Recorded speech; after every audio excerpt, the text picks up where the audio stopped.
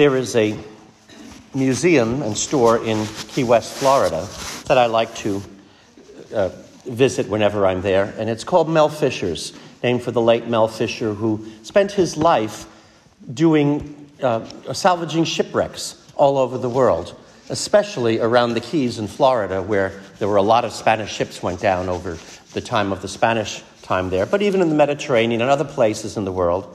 And when you go into the museum, you can see a lot of the things that he salvaged. And some of them, when you finish, there's a store that you can actually purchase.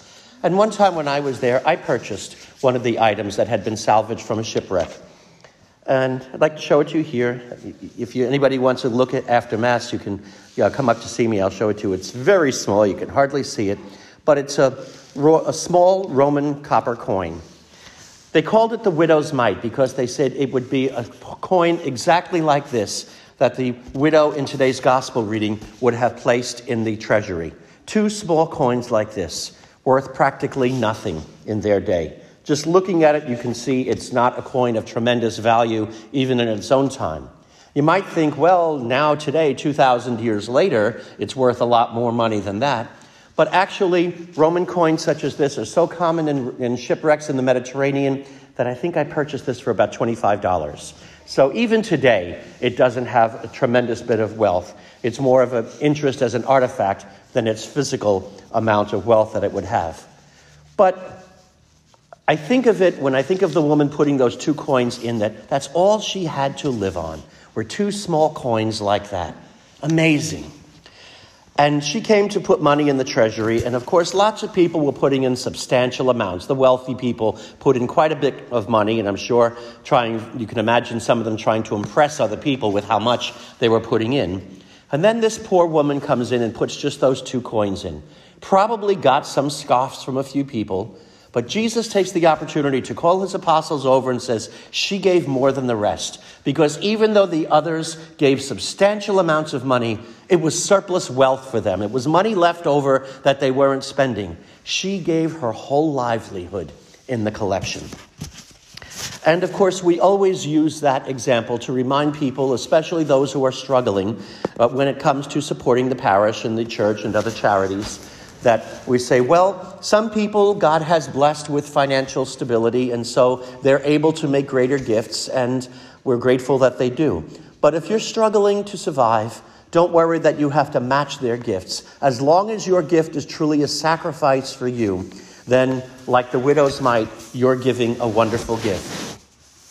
And of course, that becomes a perfect springboard to dive into a discussion or a homily all about our financial giving to the parish for our support, asking ourselves, when we decide what we're going to put in our envelope or in the basket or online giving, whatever it may be, how do we decide what we're going to put there? Do we give only what's left over, or do we see our gift to the parish as part of our stewardship, our duty to try to support the parish and give a gift that we know is appropriate in return to God for all the gifts he's given us? Very easy to go into talking about a homily such as that. But I'm not going to do that today. Instead, I want to look at the widow and the 2 coins. I'm sure if anybody felt that she should have been exempt from having to put anything in the collection, would certainly have been the widow. After all, that's all she had to live on, were those 2 small copper coins. And what good were they going to do to the temple treasury? How much could the priest there have bought with those 2 copper coins? Probably not much at all. And she probably could have said to herself, if I save these and, every week I get more, I can eventually buy myself a meal. Because remember, widows back then, they didn't have societies that took care of widows. If you were widowed, your oldest son took care of you. And if you didn't have any children to take care of you, you were left to be a beggar in the street. It was only the church that started having societies or groups to take care of the widows. We hear about that in the Acts of the Apostles, and Paul talking about it, making sure that the widows who are in most need are really taken care of. So we invented that as a church. But they didn't have it in Jesus' time before he rose from the dead. So this woman, we could have justified just keeping the money for herself, but she didn't. She gave it to God. And that gift of herself, from herself, makes all the difference. And I would like to look at the gift of the widow's mite today for us, not financially, not talking about the amount of money we give to God, but the amount of ourselves that we give to God. The gift that God has given us. Do we give him everything we have? Or do we give God only what's left over when we've done everything for ourselves and then decide, all right, I might as well think about God once in a while and do something? Do we give ourselves to him? And sometimes maybe a lot of people think, what do I really have to give God? I don't have much. We might say, I'm just a child, or I'm an old lady. What more can I possibly do for God? There's lots of other people out there with a lot of talent, a lot of skill. Let them do great things for God. But me, what can I do? And the answer is tremendous things for God, if you give him permission. I think one of the biggest mistakes we can make is underestimate what we can do for God when we allow him. God doesn't need our credentials. He doesn't need us to have a great degree in one thing or another, or to be super popular or super wealthy or super intelligent or anything like that. All he needs from us is our permission to use him to use us for whatever he wants to do. Think of the little boy in the gospel story when Jesus feeds the multitude. There are thousands of people who need to be fed. And St. Andrew notices a boy there with only 5 barley loaves and 2 fish. And he says, but what good is that for so many people? And the boy probably could have said, why should I give that? It's not going to feed anybody, whereas it makes a good meal for me. Why should I sacrifice this and give it up? But he did. He let the Lord have it, saying, it may not be much, Lord, but if you can use it, I give it to you. And of course, we know what the Lord did. The Lord worked a miracle and fed the people in abundance from that gift from a little boy. And so giving the Lord even the simplest of things we have, he can do great things in the world. And we don't have to worry about what we have. The old saying is God, he doesn't he doesn't call the qualified, he qualifies the called.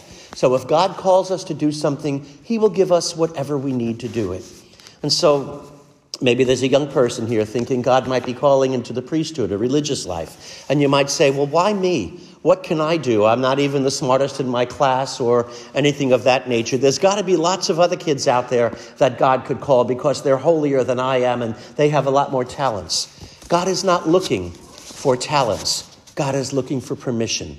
In fact, look at the apostles. The apostles were very ordinary working men that weren't very well schooled. In fact, tradition tells us the only one who really had any great education was Judas Iscariot. And look what happened to him. He ended up denying Jesus. All Jesus needs is your permission to work in your life, in whatever stage of life you are, whatever occupation, whatever you do, and God can do great things for you.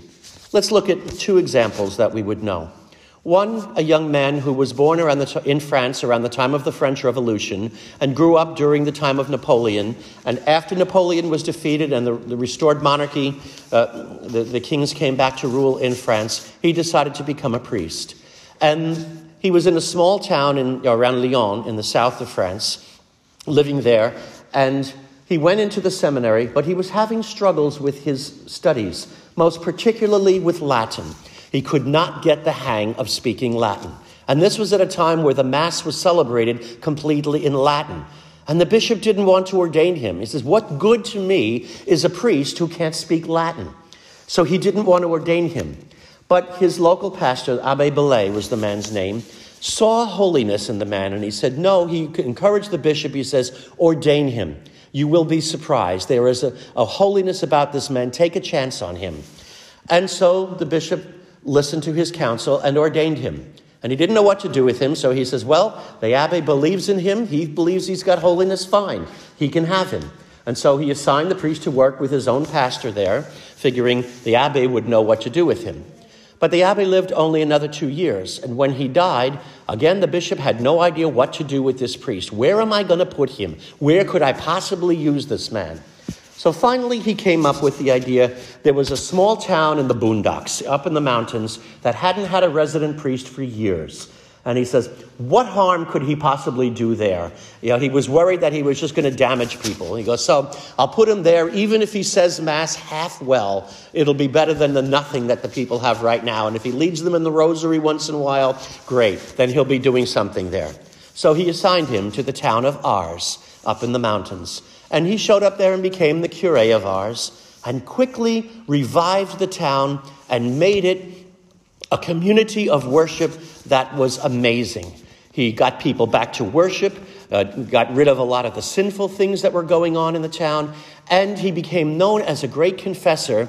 And people were coming to him from miles around because they were told that he had an ability to look into their hearts and tell them what was really going on to help them grow in holiness. And sometimes he sat as long as 16 hours a day hearing confessions. And of course, we know him as St. John Vianney. We have one of our stained glass windows here where the white rose is in the main side of the church here. And he became eventually declared the patron saint of parish priests. This young man with no credentials, according to what everybody else thought, was able to become our patron saint because he simply gave God permission. A woman closer to our time, Agnes, I couldn't even begin to pronounce her last name because it's an Albanian Macedonian name that's got a mixture of things in it. Born of Albanian descent in the mountains in between the border of Macedonia and Albania, most likely in Macedonia, but in really the middle of nowhere, eventually decided to become a religious sister. And she joined an order that sent her to India to work in a privileged girls' school, to work with wealthy Catholics living in Calcutta. And she had a cushy job there, living very comfortably, working with wealthy people. And then one day she was taking a train on a trip to Darjeeling, and she said she heard the Lord saying to her, he wanted her to leave that order and start a new order and work with all the poor people in the streets of Calcutta. And there were many at the time. And of course, India, during the caste system, with the Hindus, because they believed in reincarnation, the poor and the suffering, they believed were people who were being punished by the gods because they had lived evil lives in a previous life. So they came back as members of the lowest rung of the ladder in the caste system, and that was the untouchables. And so the Hindus had no problem doing absolutely nothing for these people because they felt the gods were punishing them.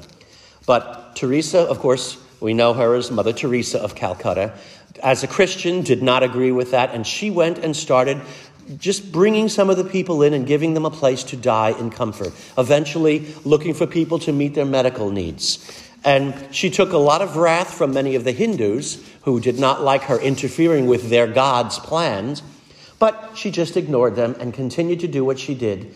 And she won the admiration of the world.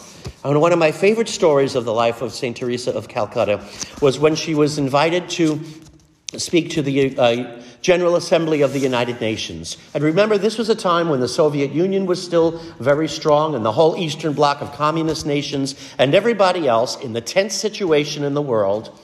And she was invited to speak to the leaders of all these nations.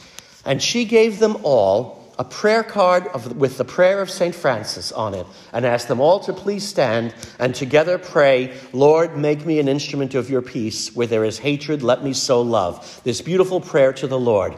And everybody did it. Nobody balked. No one would dare say no to this saintly nun after what they'd seen she was doing in the world. She got communist leaders standing praying to the Lord. What an amazing thing this simple woman was able to do. Why? Simply because, as she once said, all God needs is for you to give him permission every day to work in your life. And if you give God permission, he can do great things through you. And my friends, there's not one of us here today who cannot do great things for God if we just give him permission. Whether we think we have great skills or not, whether we think as a young person, oh, I could never do what I see the priests that I know doing, oh, they have so many more skills. Not particularly.